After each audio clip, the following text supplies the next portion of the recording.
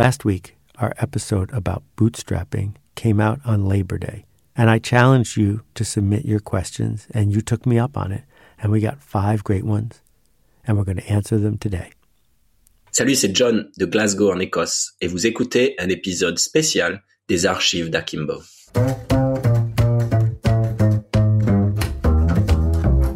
So many good questions from last week's episode. Thank you for taking the time to reach out. I'll try to answer each one in turn. Hi, Seth.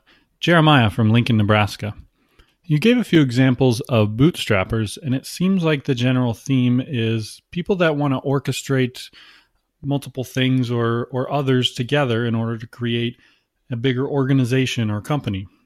And I wonder about people who might consider themselves artists or makers or craftsmen.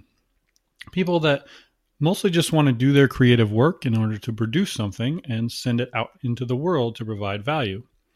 Should these people consider themselves bootstrappers in the way that you've presented it? And if so, how do they fit into the context of the Bootstrappers Workshop? Thanks, Seth. This is something that we've been hearing again and again since the dawn of the internet, which is that we have a craft, we have a passion, there's a thing we make.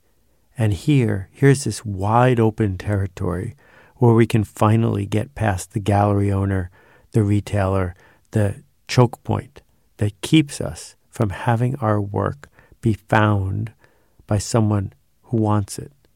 And so we end up with things like Etsy or eBay or even Udemy. Here, the thinking goes, Mr. or Mrs. or Ms. Creator, come on in, show us what you got. The world will find you, and you can get back to work making what you make. This is why self-publishing on the Kindle seems so compelling, because writers can go back to writing. But what is actually happening is that you need a publisher. You need a publisher, somebody who is going to do the hard work of helping you be found, of dancing with the potential customer, of treating that customer with respect and care, of earning permission, engaging with people who want to be engaged with, telling them a story that resonates with them, creating tension that moves them forward so they will raise their hand and engage with you. Now, that publisher might be a business with a fancy office in New York City. That publisher might be a gallery owner. That publisher might be somebody who hires you to do this work. But it could just as easily be you. Now, you might not want to be a publisher, but you need a publisher. Sure, you can get lucky and maybe self-publish The Martian or 50 Shades, but that's unlikely. It's unlikely that you will be found at the level you deserve to be found, because there are too many people, too many creators showing up in the long tail, saying simply, here, this is the best I could do. I made this. Want one? Because the bazaar is too crowded. You will not be found more than your fair share on Etsy. You will not be found more than your fair share on Udemy. That something else has to happen for you to be able to do the work that you really want to do. And so, what it means to be a bootstrapper is, yes, that you have a craft, a skill, a passion, a way of making change in the world, but also that you are committing to putting in the time and the energy and the resources to publish yourself, to add the business element to what you're doing. I remember when I was starting out as a book packager, and book publishers would once in a while buy one of my projects. And I said to more than one of them, look, let's just skip all this. I write proposals, I shop them around, I sell them to the highest bidder, I make them, you publish them stuff. Why don't you just let me make things for you? I could make 4 times as many books if I didn't have to spend all my time finding the right partner for the right project. You'd save a lot of money. Everyone would come out ahead. But what they said to me, and they were honest and kind in their honesty, is, we don't know how to do that. We know how to do what we know how to do, which is pick and choose and then be the publisher.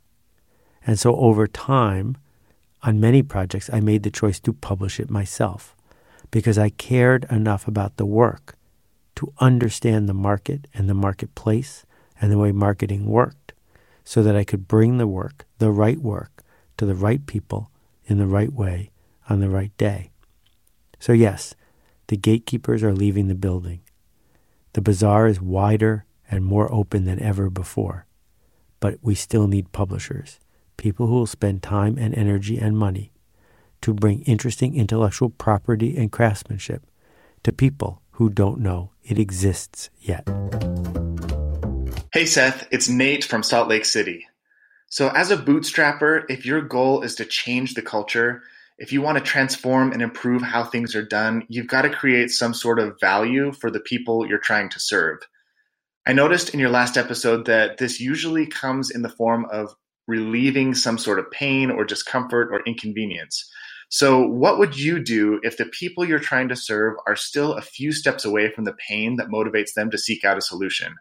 If they're doing okay, they're not hot or thirsty enough to buy the bottle of water at the park yet, but they're one or two mistakes or bad decisions away from some real trouble. How do you help those people to address the pain before the pain really hits? Or do you just have to sit around and wait for someone to get overheated and dehydrated before they buy the water? It's true. Most people aren't hot enough or thirsty enough to buy the bottle of cold water in the moment.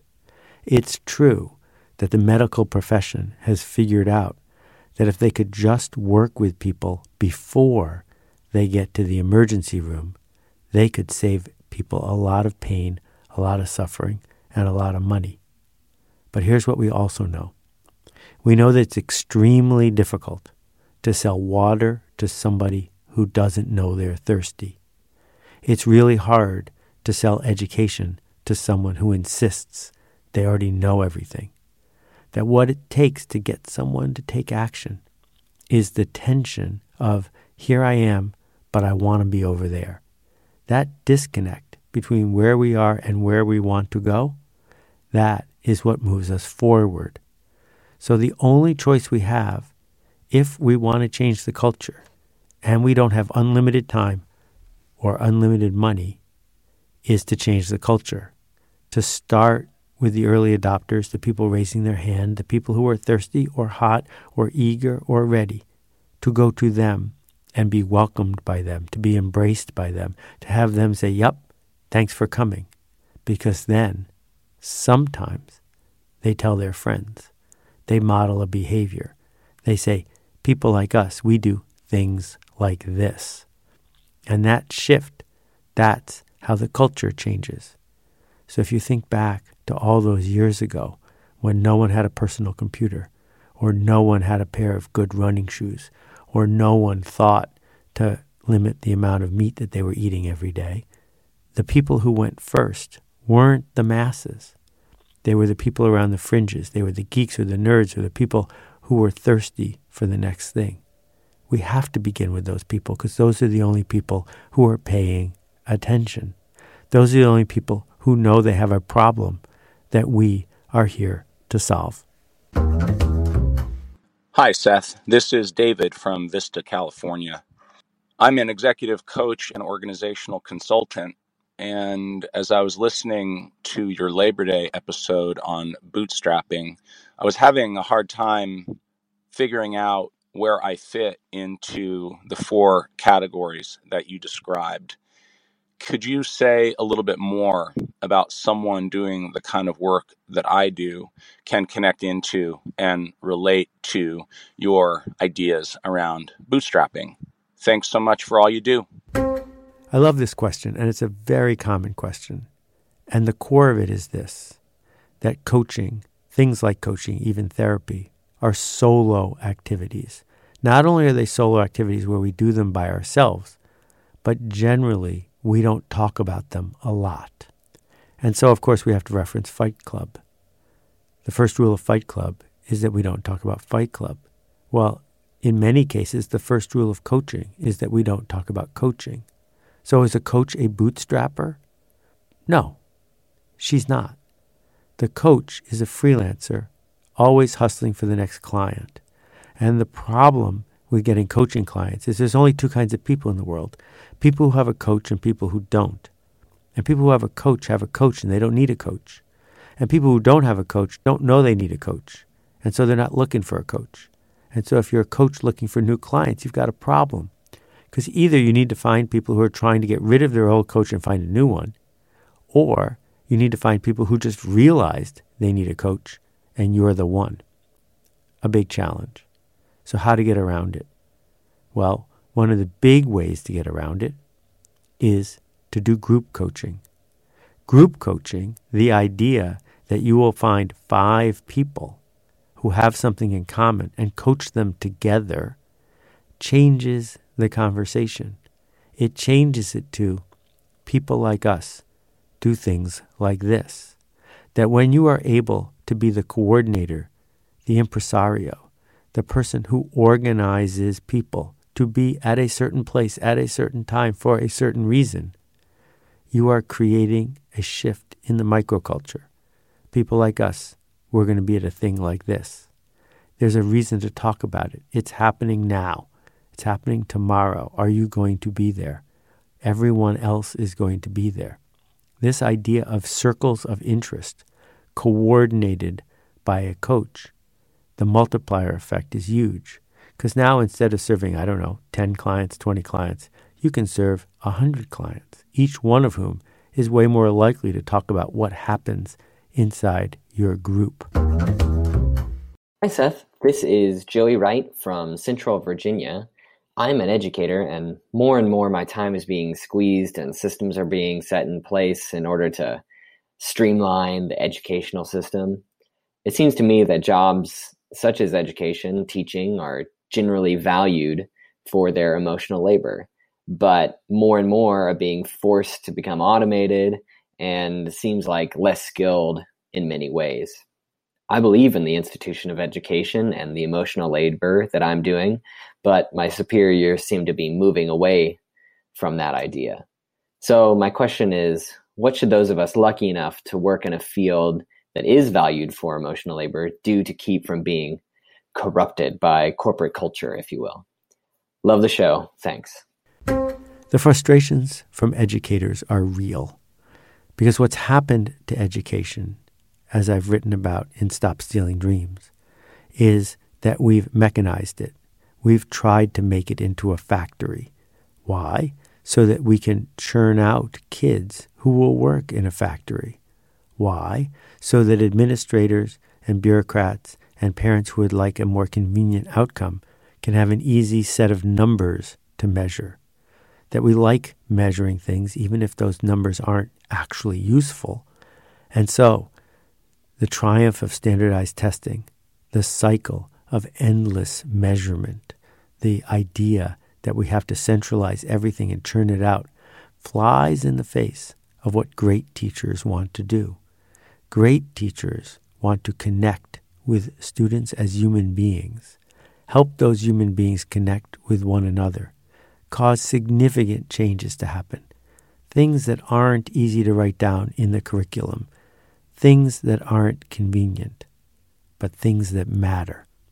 Thank you for being one of those teachers.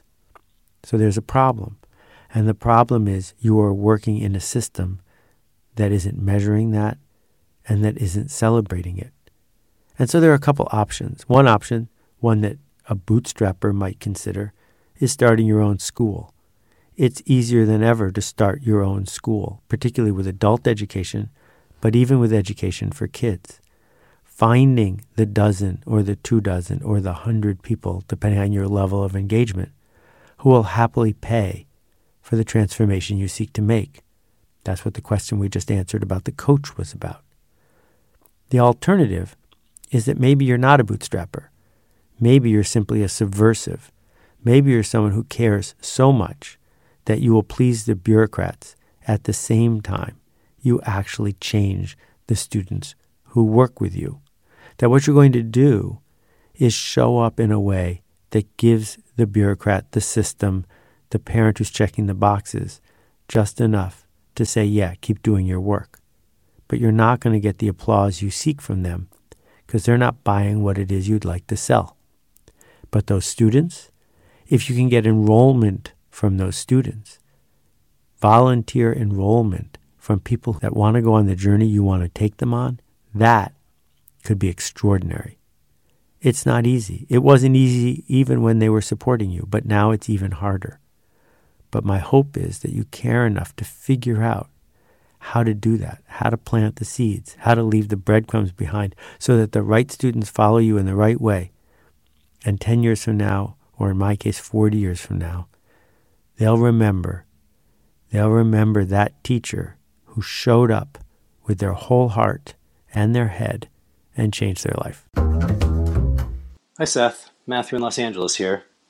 In your Labor Day podcast, you lay out 4 kinds of bootstrappers: the jobber, the coordinator, the organizer, and the person that owns an asset. But what about the person who is trying to translate, create, and disseminate knowledge? A person trying to build an audience and serve them to help them find answers to their problems. In other words, which category do you find yourself in? Is it one of these 4, or is it a 5th? Thanks for everything you do. This is a fabulous question and a great way to end these series of riffs. What am I? Well, sometimes I'm a hypocrite, and I'm aware of that. There are times I'll make a universal statement and then later on do the opposite. And I'll embrace that idea because overall I'm on a mission, and that mission is about helping people level up and changing the culture. But in this case, what it means to be a bootstrapper is that you could have an asset, and that asset could be permission, the privilege of talking to people who want to be talked to, of working with people who want to be worked with. I was thrilled that in the first day of signing people up for the Bootstrappers Workshop, more than 1,000 people signed up. That's a big deal. How did that happen? It happened because it took me 20 years to get to the point where there were enough people who I had access to, who I could talk to, who would miss me if I didn't post something tomorrow, and say to them, hey, I'm doing this thing, you want to come.